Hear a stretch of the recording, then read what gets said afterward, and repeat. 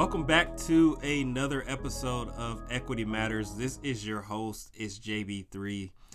Can you believe that we've had 4 episodes already? Now, to me, this is amazing because Equity Matters was really just kind of sitting on the shelf in my mind for quite some time. And then it was actually John Lewis's passing, the Honorable John Lewis, rest his soul, that sparked, James, you need to do something. You have been identified as someone who has expertise. You have been blessed with specific gifts and skills. It's time for you to put your skills to use. And so Equity Matters then became a platform for me to share what I've been blessed with the masses. I know I have presented at various conferences. People have seen me. But I wanted something broader with a broader net. And this platform, the Equity Matters podcast, has really demonstrated that. As always, I want to give a shout out to the people who have been following the Equity Matters podcast page on Instagram, in addition to the people who are subscribed to this podcast. I mean, these are people who I have never met before. I look at the dashboard often for the statistics for Equity Matters, and there's people in Texas, people in North Dakota, people in Massachusetts who are interested in hearing what I have to say. And for that, thank you. Thank you so much. I really appreciate the validation because, as I've mentioned previously, it's good to know that someone's listening because it reinforces I know what I'm talking about. Now, granted, I've also come to the conclusion that I would record if no one was listening, because this is something that over the past few weeks I've found a lot of joy in. And Black Boy Joy is something that we don't talk about enough. And so if you have something that you enjoy doing, keep doing it. And even if it feels uncomfortable for a while, keep doing it anyway. So I want to take a step in a slightly different direction because as I talk about the beginning of Equity Matters, I never wanted to be the only voice that you would hear. That was never my intent, never my goal. I merely wanted to be a vehicle to amplify the other voices around me. Being engaged in that equity space, you come across so many brilliant individuals who are practitioners, who are researchers, who are executive leaders, who have to make decisions, and they've found the benefit in adopting an equity lens to their work. Now, whether that's health equity, racial equity, social equity, gender equity, it doesn't matter. They understand that the playing field is not level and that there's certain supports needed for certain groups if they want to have a chance out here. And so understanding that I've curated this relationship, or these relationships rather, with so many people, I thought to myself, well, I wonder if I could get them to hop on the show because they are doing the work. They get it. They understand that we will never see the success that we need to if we continue to do the same things that we've done historically. And with that, the same things that we've done historically. When I was giving technical assistance to organizations around equity, the first thing that we would always start off with was this idea of a shared language. Because we found in many cases, folks were saying equity, but didn't really mean equity. Or folks didn't understand that equity didn't mean that everyone received the exact same thing, even if the thing was really, really good, because it was not tailored to the needs of the individual. And so just to level set, and I'm surprised I haven't done it yet, equity means giving people exactly what they need to be ... Now, the ... could be to be successful, to be healthy, to thrive. Equity just means that it's a fair shake for individuals. It is not the same as equality. And this is something that, you talk to folks who were around in the 60s who were fighting for equality. I completely understand why they were doing what they were doing, but we need to understand that current systems have created disproportionate experiences for certain groups. And as a result of that, we need equity. We need things to be on the same page for us to have a fair opportunity. That's what equality tells you. Equity says we need things to be fair so that people can be on the same page. Do you see what we did there? And this difference is so important because when you're creating programs or you're instituting policies, equity says, what about that person over there who's not using the services? Why aren't they using it?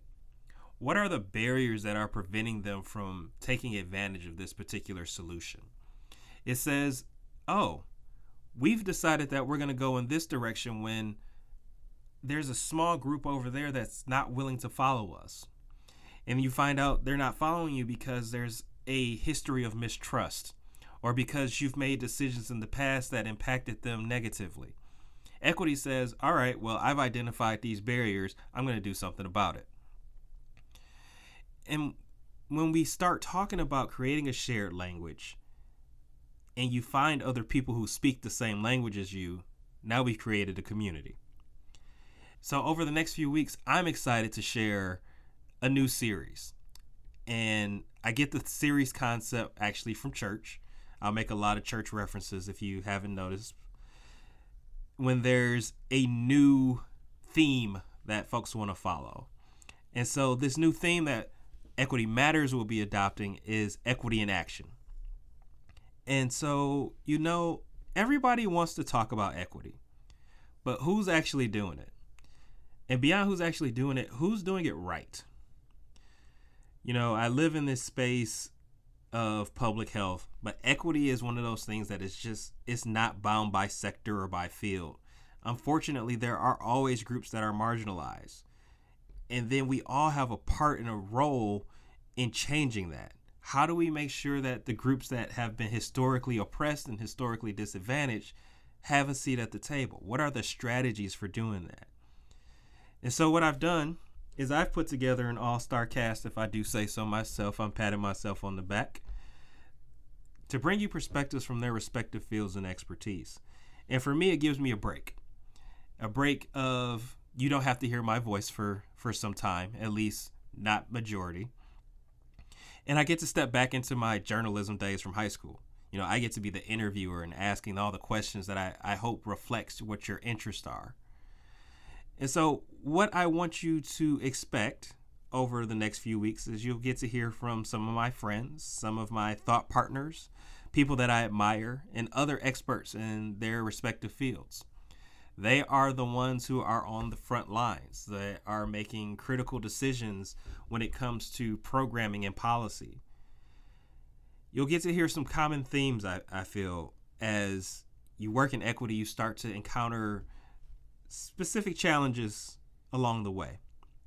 The first one I'm going to give you now, and I'm going to give it to you for free, is that equity work is heart work, and heart work is hard work. This is not an overnight fix. There's no way that we can erase years of oppression. And when I say years, I mean centuries. There's no way that we can just easily rip the Band-Aid off of gender manipulation and discrimination. There's no way that we can just say, oh, class oppression, forget about it. It's going to take some time. And it's going to take commitment. And that commitment can take a toll on individuals. I think often about our Black Lives Matter advocates and activists who are out there shouting for social justice. And as a result, we often see them dying younger and younger. There's significant health disparities when it comes to that particular profession and cause that I believe is directly tied to the stress associated with the work.